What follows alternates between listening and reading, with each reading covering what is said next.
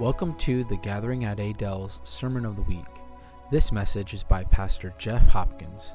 As you listen, we pray that you will be encouraged, empowered, and enriched. Thank you. God bless.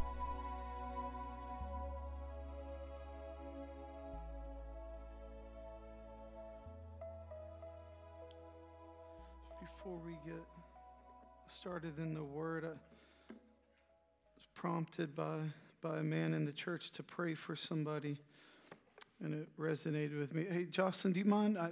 There's nothing, no preparation. Do you mind if you come on up? We just want to pray over you. If you don't know Jocelyn, come on up. Come on. You're gonna. I said, would you like to? And I'm like, get up here.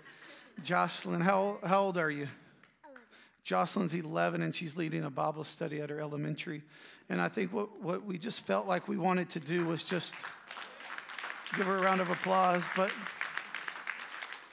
I felt like what we needed to do was pray over this young lady, because where, yes, it brings joy to her heart and to Jesus, but to where it can not make you the most popular kid in school. And so what we're going to do is we're going to pray for perseverance and strength for you, so that even in the face of trials, even in the face of opposition, you don't move.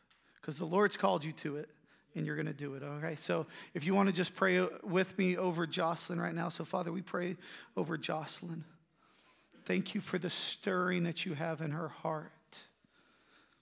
Not only for the stirring, but for the gifts that you have over her, that you've placed in her. And so, Father, we just pray over her right now, that this would be blessed, not because of her, but because your name is exalted in that place. Father, we pray that you would give her the strength to persevere, even in the midst of trials and of opposition. Father, may she never waver. Father, may she get none of the credit and none of the glory. May everything that people say about it go right back to you. Father, protect her heart from attacks, from fear, from feeling unworthy and too small. Father, every lie that the enemy has spoken over her, we break it right now in the name of Jesus, and we just speak the truth of your word and of your love over her. May she walk in the fullness that you have for her all the days of her life. In Jesus' name, amen. Amen. Thank you, Joe.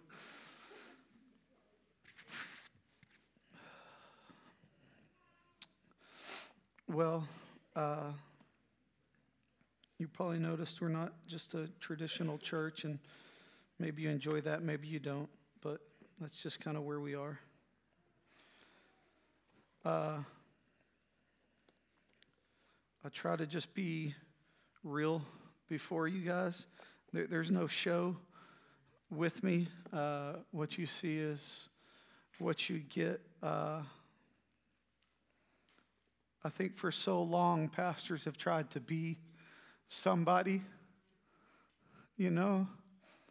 more concerned about a following than the calling. We've turned the word of God, and we've prostituted ourselves at the expense of the gospel. Look at the people who furthered the gospel.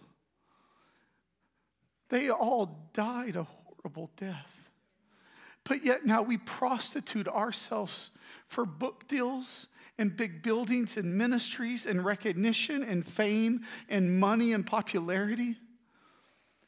Is that what the gospel is amounted to today? To bring a good word so that I can get a new book deal? To bring a new word so that I can have fancy shoes and clothing and a big new building? The gospel was never about profiting. It cost them their very lives. But yet, where are we with the gospel? We use it for our gain.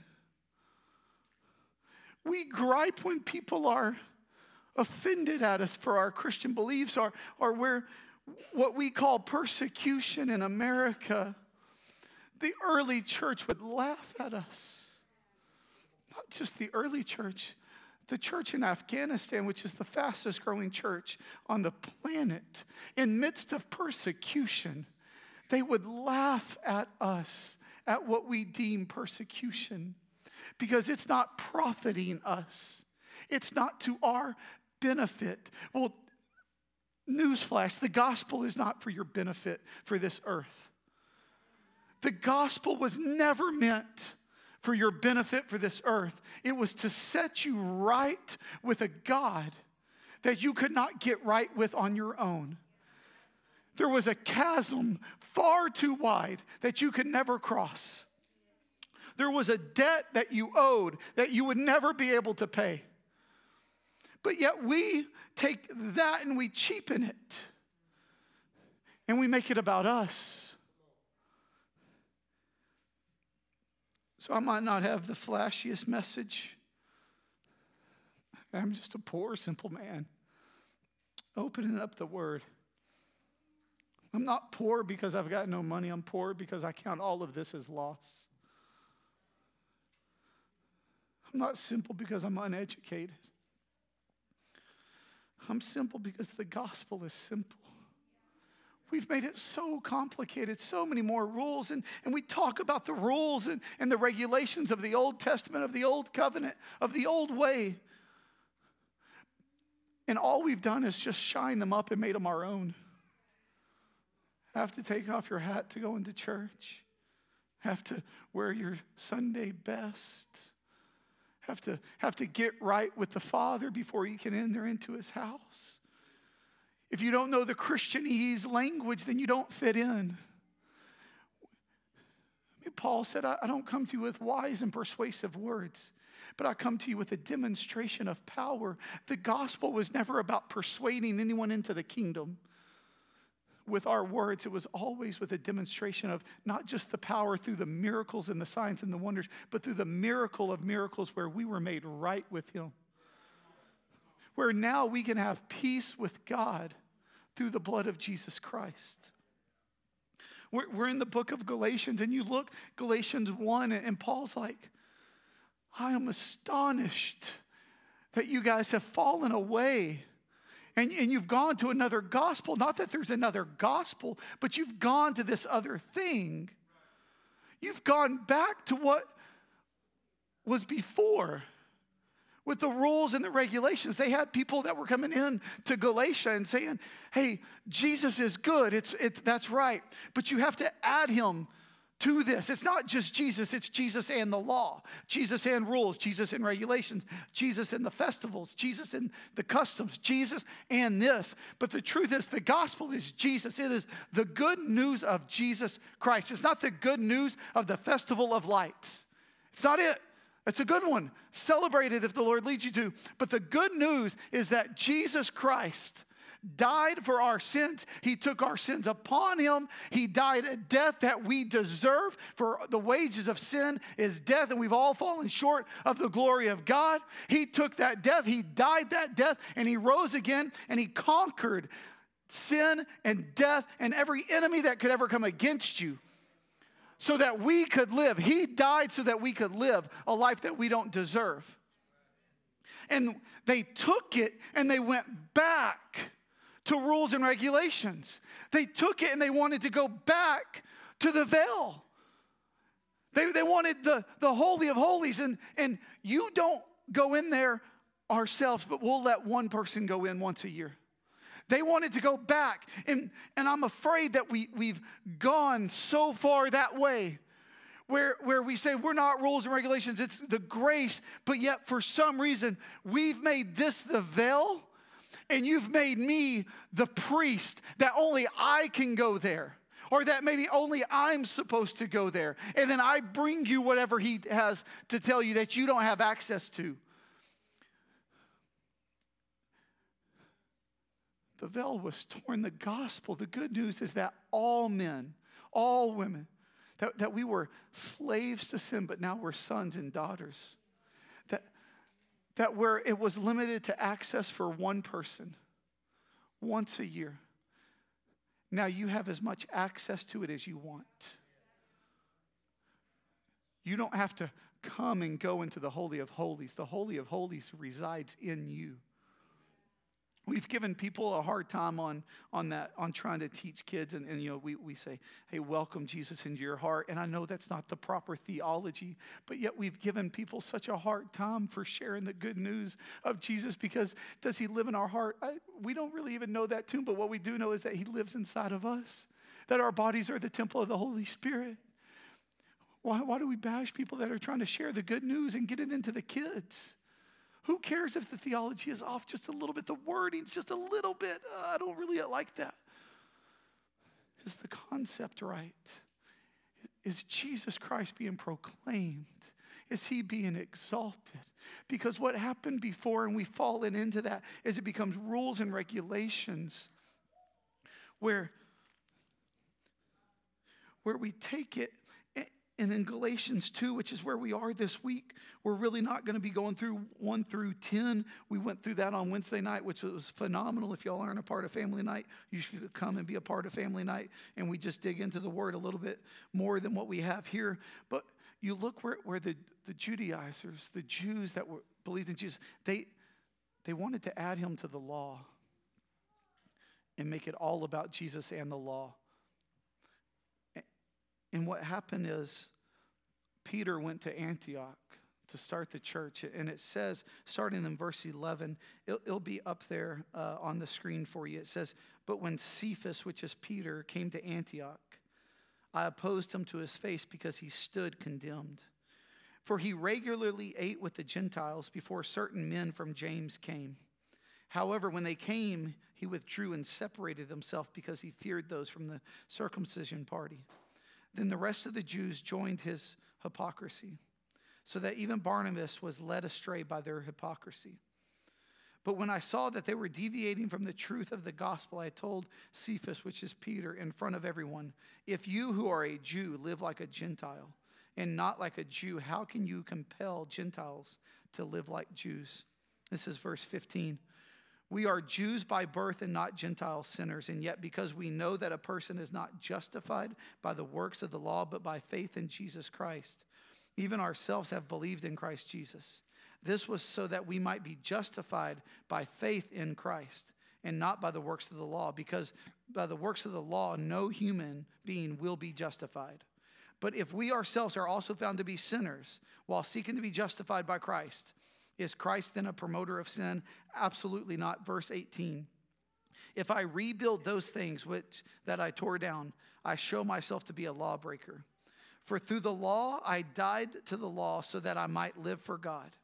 I have been crucified with Christ, and I no longer live, but Christ lives in me. The life I now live in the body, I live by faith in the Son of God who loved me and gave himself for me. I do not set aside the grace of God, for if righteousness comes through the law, then Christ died for nothing.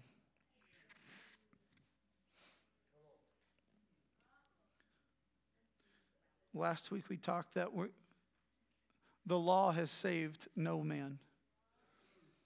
No person is ever justified by the law. It says that if we could be justified by the law, then Christ died for nothing. To be justified, that word in the Greek means to count someone righteous, to look upon as righteous. So we are justified by faith in Jesus Christ. We are justified. We are counted righteous by our faith in Jesus Christ. And that is the simplicity of the gospel. There are no other rules and regulations. We are justified by faith, not by our works, so that no man can boast. Being a Christ follower is about dying to ourselves, living a life dependent on Jesus with a new identity rooted in faith and in love. And I know there's a lot in there. And man, when you really dig into this passage, here's the goal. The goal is not to cover it all today. Never will happen. We could spend years on Galatians 2:20, because every time we think we have it figured out, a new level, a new revelation of his grace will be revealed to us. But we're going to try to work through a little bit today. But the goal is that you take today, the Holy Spirit teaches you, leads you, guides you. And then tonight, tomorrow morning, you dig into his word and you allow him to speak that truth into you. Galatians 2:20, I have been crucified with Christ, and I no longer live, but Christ lives in me. The life I now live in the body, I live by faith in the Son of God, who loved me and gave himself for me. Crucified with Christ. What a heartwarming message today. I have been crucified with Christ. To where the Judaizers would try to add Jesus to the law, we do the same thing when we don't want to die to ourselves, when we want to invite Jesus to come alongside us. To where the old Jeff doesn't want to die. To where I want to continue to exist the way that I was, but I'll be a little bit better because I'll have Jesus with me. Like I don't want to totally transform my language and the way that I speak to people. But when I do mess up, then I'll ask for forgiveness. Where Jesus is saying, no, that's not right at all, that he wants to totally not just redeem, pay for the way that we talk, but he also wants to put inside of us his Holy Spirit that will regenerate our heart so that we don't even desire to talk that way anymore. It's not that we just want to just be a better version of ourselves. I think so many times, and I mean, how many hundreds and thousands of books have been written, and it's the best you that you can be. You 2.0. I mean, there's hundreds and thousands of these books where all they want, and pages are filled with all the idea of you trying to become a better version of yourself, to where you don't sin as much, to where you don't look at porn as much, to where you don't drink as much. And then you compare yourself to others to make sure that you're still better than what you're supposed to, better than what everyone else around you is, but you're still not where you are because you can't do that work yourself.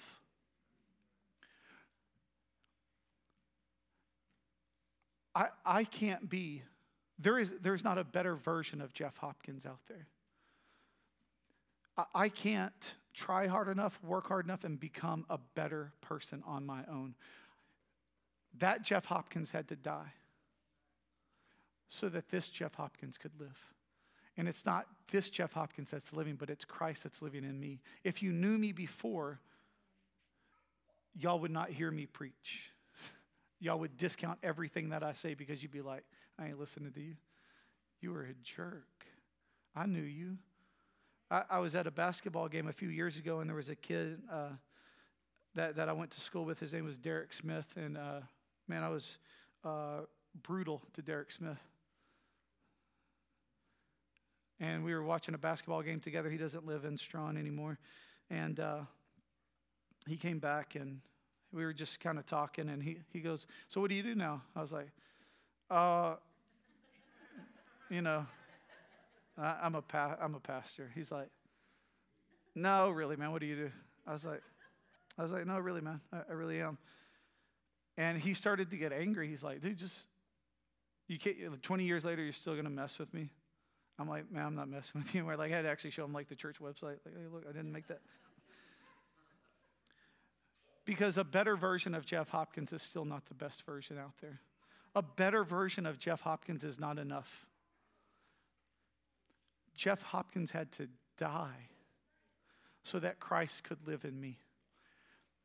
Because when we die, we're crucified with Christ. When you begin to look in the, I told you I'm a simple man. I'm not wise. I'm not an English major or anything. But when you begin to look at the tense that word was written in the Greek, it was written in the passive present tense, which means that it was done for me back then, but I was back there when it happened. There was a story of a 93-year-old Baptist pastor. He finally made his way to the Holy Land, and he had his tour guide, and he said, hey, I want to go where Jesus was crucified. And he said, I don't think you can make it, bud. I got to get there. And the story goes that the man fell down, and he began to weep at the spot. And the tour guide goes, I thought this was your first time. Have you been here before? And he said, I was here 2,000 years ago. It's that mentality that I was crucified with Christ. where it happened for me, but not only did it happen for me, but it happened to me. We have to die to ourselves. If you don't die, then Christ can't live. That's the only way that it works. If you don't die, he can't live in you.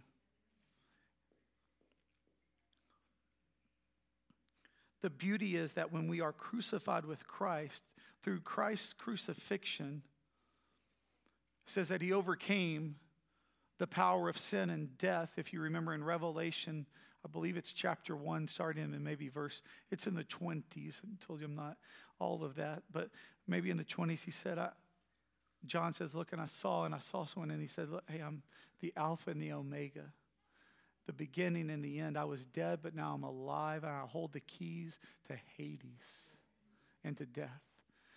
Oh, death, where is your sting? Sin has no power over us anymore when we die the crucifixion that Jesus died. If we continue to live our own lives and live the best version of us, and we live the best me, then you will never achieve what he has for you. Because you will always battle the things that you've always battled. You will battle, if your dad was an alcoholic and your grandpa was an alcoholic and your great-grandfather, then you will struggle with that, because when you are crucified with Christ, not only are your sins forgiven, but your sin nature is gone. Where before you were helpless against sin, where you had no choice but to sin because it had power over you, according to Romans chapter 6, it says that we were enslaved to sin. But now when we're crucified with Christ, we get to partake in his resurrection, and in his resurrection, we have the Holy Spirit that comes in us through the baptism. The Holy Spirit comes in us and regenerates our hearts. Not only does he break the power or the punishment of sin, but he breaks the power of sin, which I mentioned last week. Sin has no power over you. I think some people need to hear that today, because I think you just keep falling into sin. You keep struggling with the same thing over and over because you think that you're powerless to it. You think that you can't help it because your dad did this, your mom did this, or I've been dealing with this forever. I've been struggling with addiction forever. I've been struggling with money forever. Sin, addiction has no power over you in Christ Jesus. No one can make you sin. You have that cute little cartoon, and it's not really cute. It's the angel on one and the demon on the other, and they're going back and forth. The enemy cannot make you sin. It has no power over you. Through the crucifixion of Jesus, I have been crucified with Christ. And now we are a new creation. Being a Christ follower is about dying to self and living a life dependent on Jesus, with a new identity rooted in faith and in love. I no longer live, but Christ lives in me.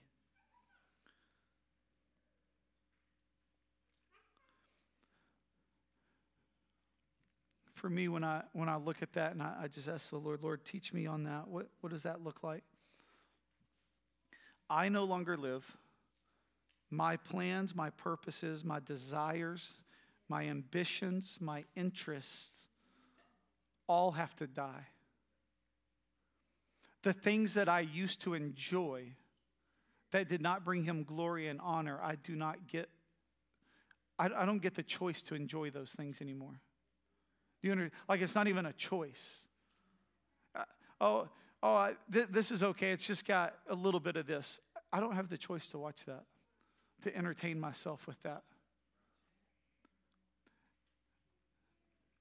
Because my own desires and my own ambition and my own interests die.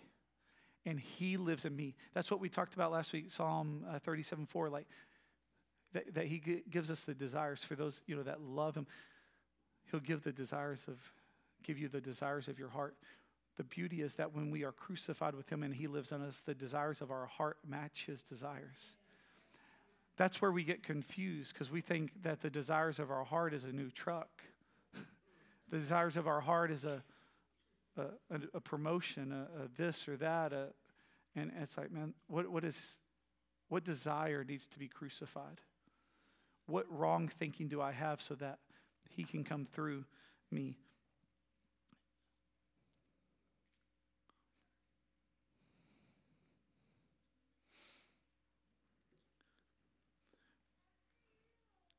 I have been crucified with Christ, and I no longer live, but Christ lives in me.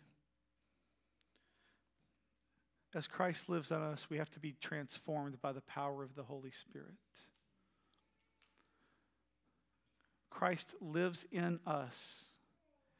The Holy Spirit lives in us, and it transforms us from the inside out to where our desires, our ambitions, and our interests are now His.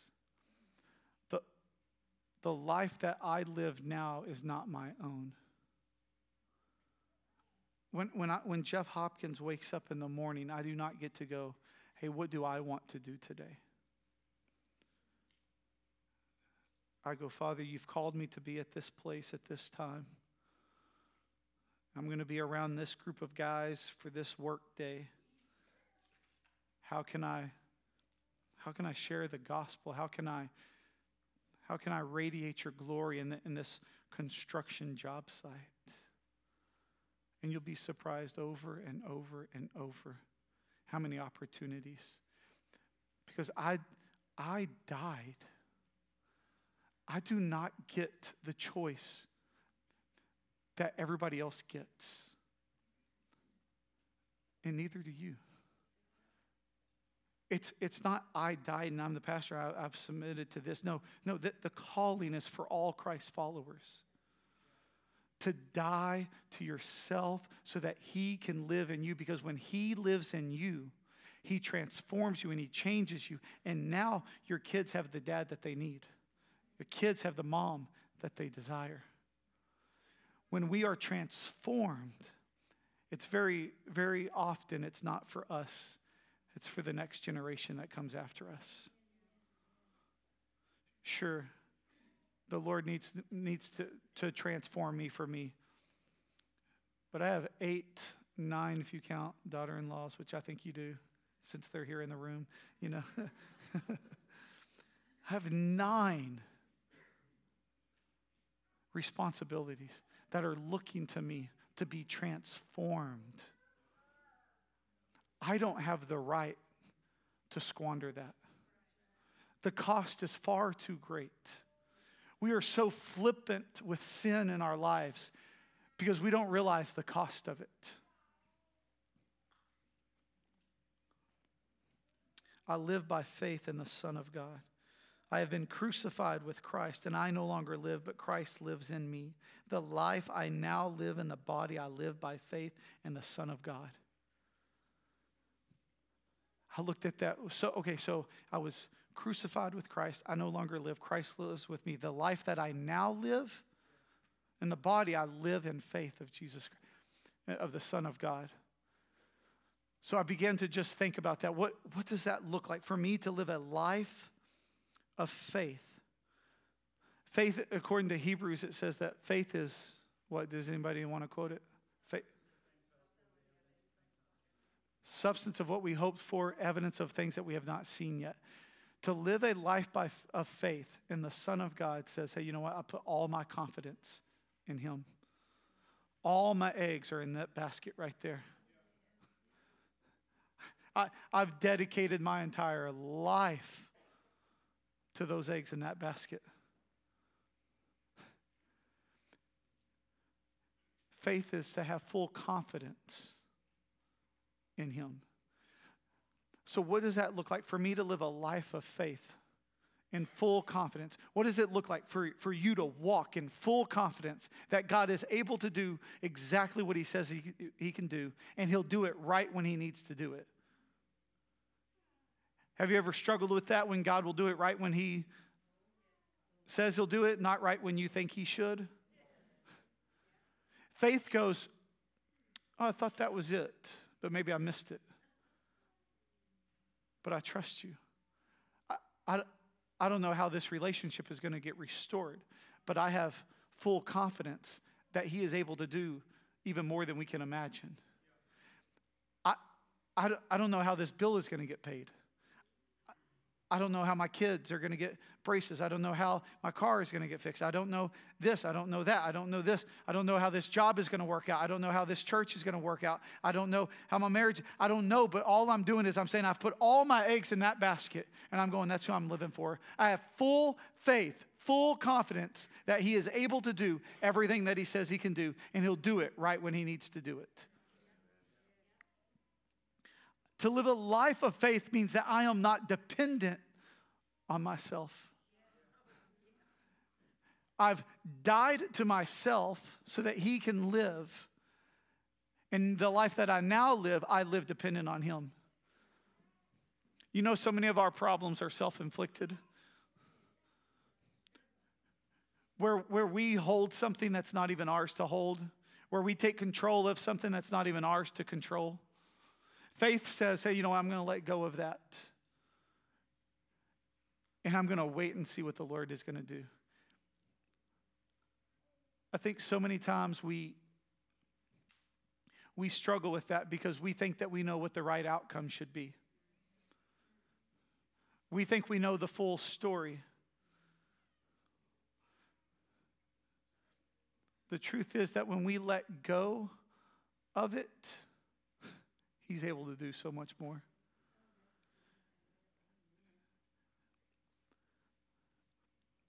I live by faith in the Son of God. To me, that means obedience to him. Like with your kids, you know, if you're trying to get them to do something and it's like, hey, just trust me. It's okay. Just trust me. Jump over here. It's going to be okay. They have to, in that moment, they have to decide, do they have faith in you? And maybe one or twice you've moved your hand and they fell in the water, and maybe that's not right. But maybe for this instance, I've never done that. But what you're asking them to do is put all of your faith in me. Do you trust me? When we ask our kids, hey, you know what? No phones upstairs. Hey, we're not going to play video games all hours of the day and night. We're not going to do these things that everybody else is doing. What we're saying is, I want you to obey me because you can trust me. You can trust that I know what is right for you. Max was our second, by far the most social kid that we've had up to this point. We had Noah that was first. Noah's back there with the previously mentioned daughter-in-law rolling her eyes. And sometimes it was good for me to raise my kids in the town that I grew up in because I know every thing that they can get into, right? And so Noah never asked to do any of those things. He great kid. Max is a good kid. Max was like, one day he was like, hey, Dad, hey, is it all right if we just go down to the creek and swim? I go, negative, sir. He goes, no, Dad, it's just, I go, no, I'm going to stop you there. I know just what it is. I did it. I told my mom, who's here, just what it is. And I did it, even though she said not to. Max thankfully obeyed. But he's like, hey, Dad, it's just this. I said, Bud, I know. The water's 3 inches deep, but right in that one spot, it's 6 feet deep, and you think you can hit it. You can't hit that. There's a rock right, and it's just like, I just want you to trust me. To live a life full of faith that when the door is shut, you go, oh, man, Lord, thank you for that protection. Instead of throwing a big old sissy fit.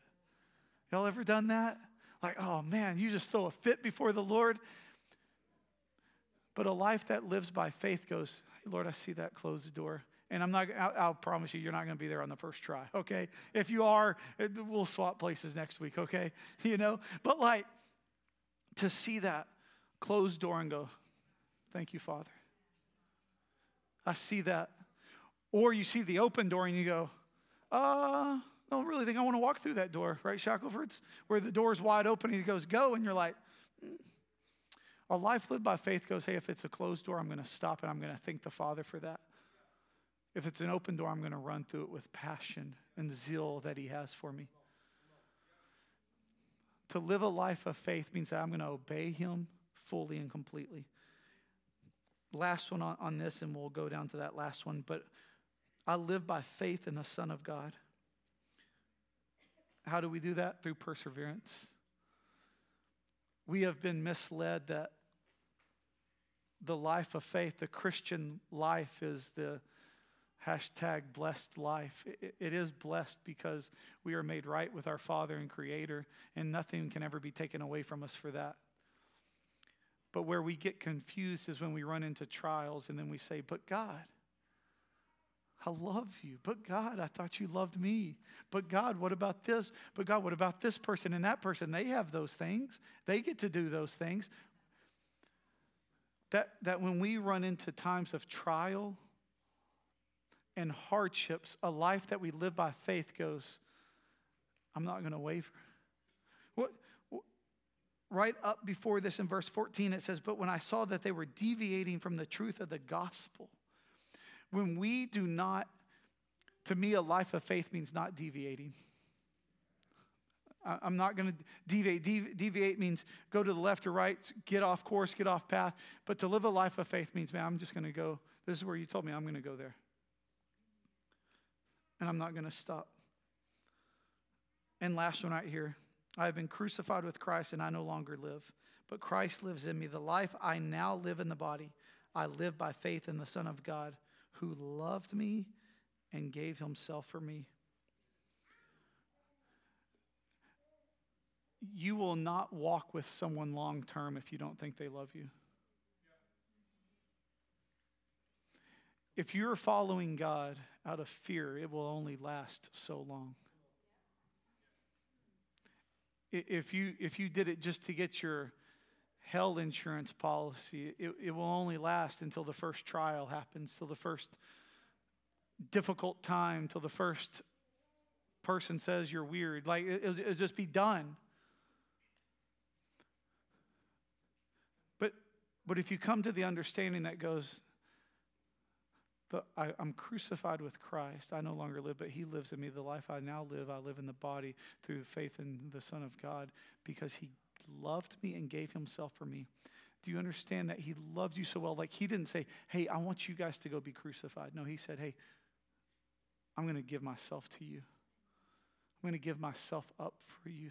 I will be crucified, and you partake in my crucifixion and my death, but you don't have to physically die.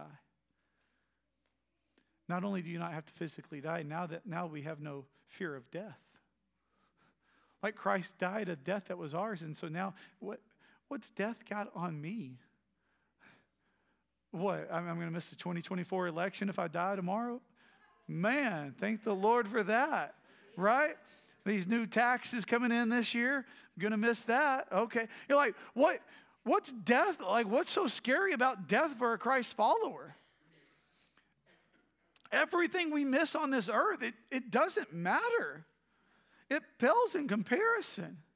I know you're probably like, down my family and all that. Sure, but I'm before my Creator, the lover of my soul.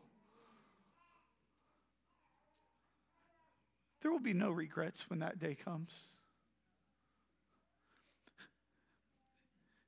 He loved me and he gave himself for me. The beauty and the simplicity of the gospel is that he did it out of love, not out of spite. Not because Adam sinned and he had to do it. He did it because he loved us. He loves you fully and completely.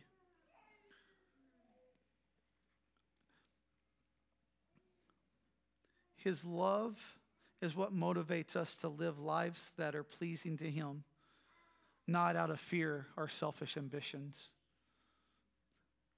Sometimes people want to follow Jesus because it helps them out. It's not going to. It's going to cost you everything. The entirety of the gospel is that love compelled God to give up his Son, and for the Son to walk in complete obedience because of the love of his Father and the love of his people. You can sum up the gospel, the good news of Jesus Christ, is that he did it out of love, not out of obligation. You can always tell the difference. He loves you and he gave himself up for you. that compels me to give everything that I have for him. Coming home from a Pee-wee football game late last night, really late last night. Person in front of me has their flashers on. It's like, it's 45. I mean, it's like 9:30 at night. I told you it's really late. We're like an hour and a half from home. And you're like, man. And they were from Strawn. They call, hey, man, car's not working. And, like Sunday mornings, I wake up at 4. And I'm like, oh, all right, sorry, you're going to be late. He's like, hey, can you help me? Kids were in the car, not even a thought of no. I said, yeah, let's do it. Pull over. No jumper cables of either of us, of course. So I called my wife. We were in separate cars, so not for any fighting or anything. She hit a deer, so we had to take 2 cars, blah, blah, blah, whatever. So I just don't want any misinformation to go around, because she's not here today, kid is sick, whatever. You'll have to rewind that, re-listen to that to get it all. I call my wife, hey, babe, turn around. We need the jumper cables. Jump off the car. It dies again. You're like, man. And so we have a large family. We were without half of our large family. They have a large family.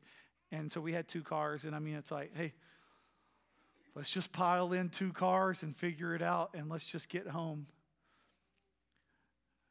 There was not 1 ounce of obligation. Not 1 ounce of, this is going to be inconvenient. And it was.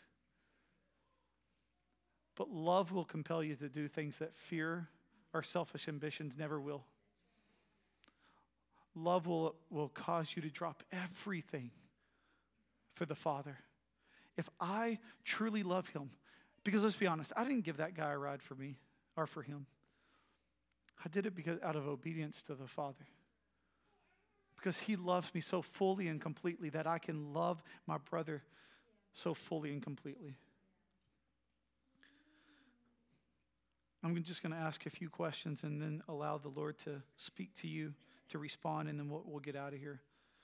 The first question is, have you fully died? Every area of your life have you put on the altar? Is there any area in your life that you go, oh man, I'm still holding on to this?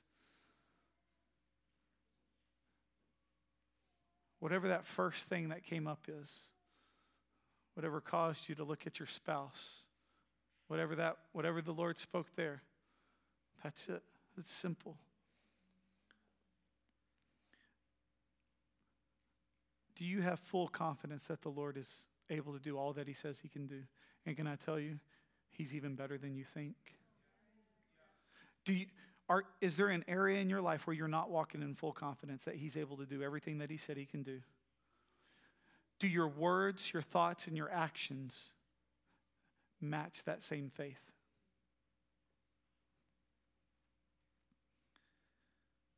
Is there any area of life that you feel like you're not walking in complete and full obedience to him? Has he called you to something and you're resisting? Has he called you to stop something and you're resisting? And then the last one is, would you like to know what it is to be loved by him even more? It's just real simple what we're going to do. We're going to close our eyes, not because we're going to try to pull a fast one on you, but just because there's distractions. We're going to close our eyes and we're just going to ask the Father. I'm going to read those questions again. I'm going to allow the Holy Spirit to just prompt you. And then you're going to do business with the Father on your own, no one else. Eyes closed, it says, here it is, the first one is, have you fully died? Is there any area in your life that you're still holding on to? Do you have full confidence that God is able to do what he says he'll do when he says he'll do it? Do your thoughts, your words, and your actions show that you live a life of faith? Is there any place that he's calling you to go and you're resisting? Is there any place he's telling you to stop going and you're not obeying? And the last one is, would you like to know his love for you more fully? We're just going to take just a moment to just respond to that.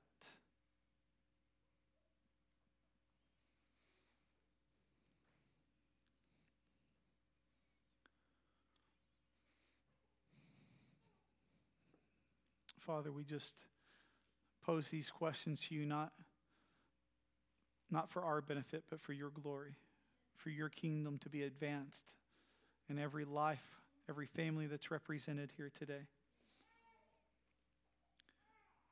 May you stir in our hearts.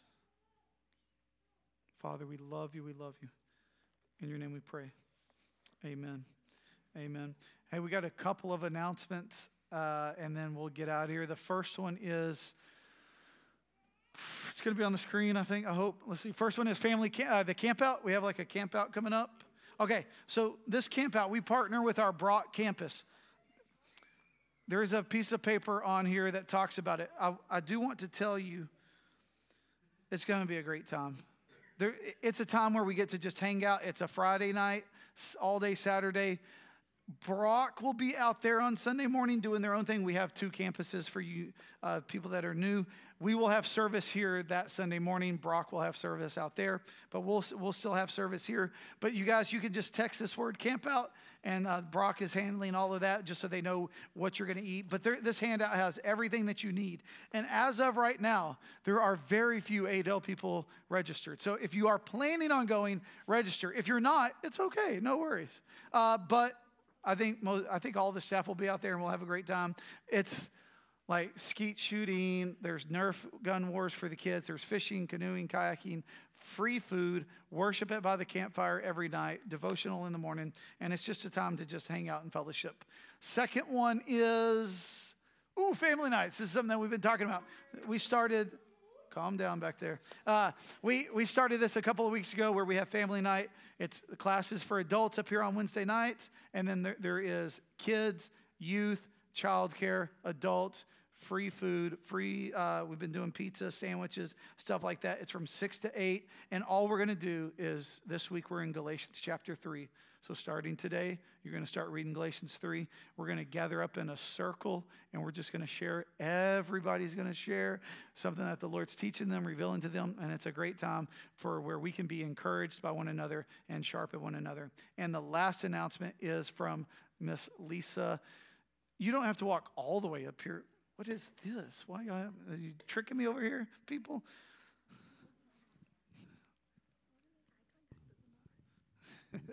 Hi, guys.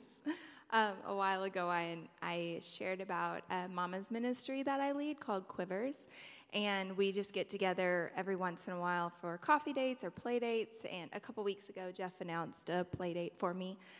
But we have a coffee date at Serve in Aledo. It's a coffee shop, but they have an awesome outdoor space where the kids can play in the sand and they can run around in the grass, and it's just really fun. And it's a great time of fellowship just to get together and come just talk and be encouraged by one another. We are raising arrows. Our kids are arrows in our Warrior King's hand, and we need each other to be encouraged to continue on because it's hard. Being a mom is hard, but it's also very rewarding. So I want to just invite you to come hang out with me and my kiddos at Serve Coffee and Goods in Aledo on Tuesday at 10 a.m. Do not have my phone number on that slide, so I will be around in the sanctuary. If you're interested in coming and you want to grab my number, I would love that. That way you can contact me if you need more information or just want to connect. So thank you. I hope you can come. Yeah, honestly, it's great to see where women encouraging women, because so often women tear women down for insecurity, lack of, goodwill towards one another. And so you want to talk about, if you're a mom and you just need that, I promise you, Miss Lisa back there, it will be life-giving to you, okay? Can I say that enough to you? If you are a mom with kids, go talk to her, the coffee, whatever. Maybe you can get a Dr. Pepper instead, which I would recommend. But really, to go and be filled up, refreshed, Lisa, she will definitely give life to you and to your family. So there it is. Love you guys. Y'all can go grab your kiddos if they're not with you.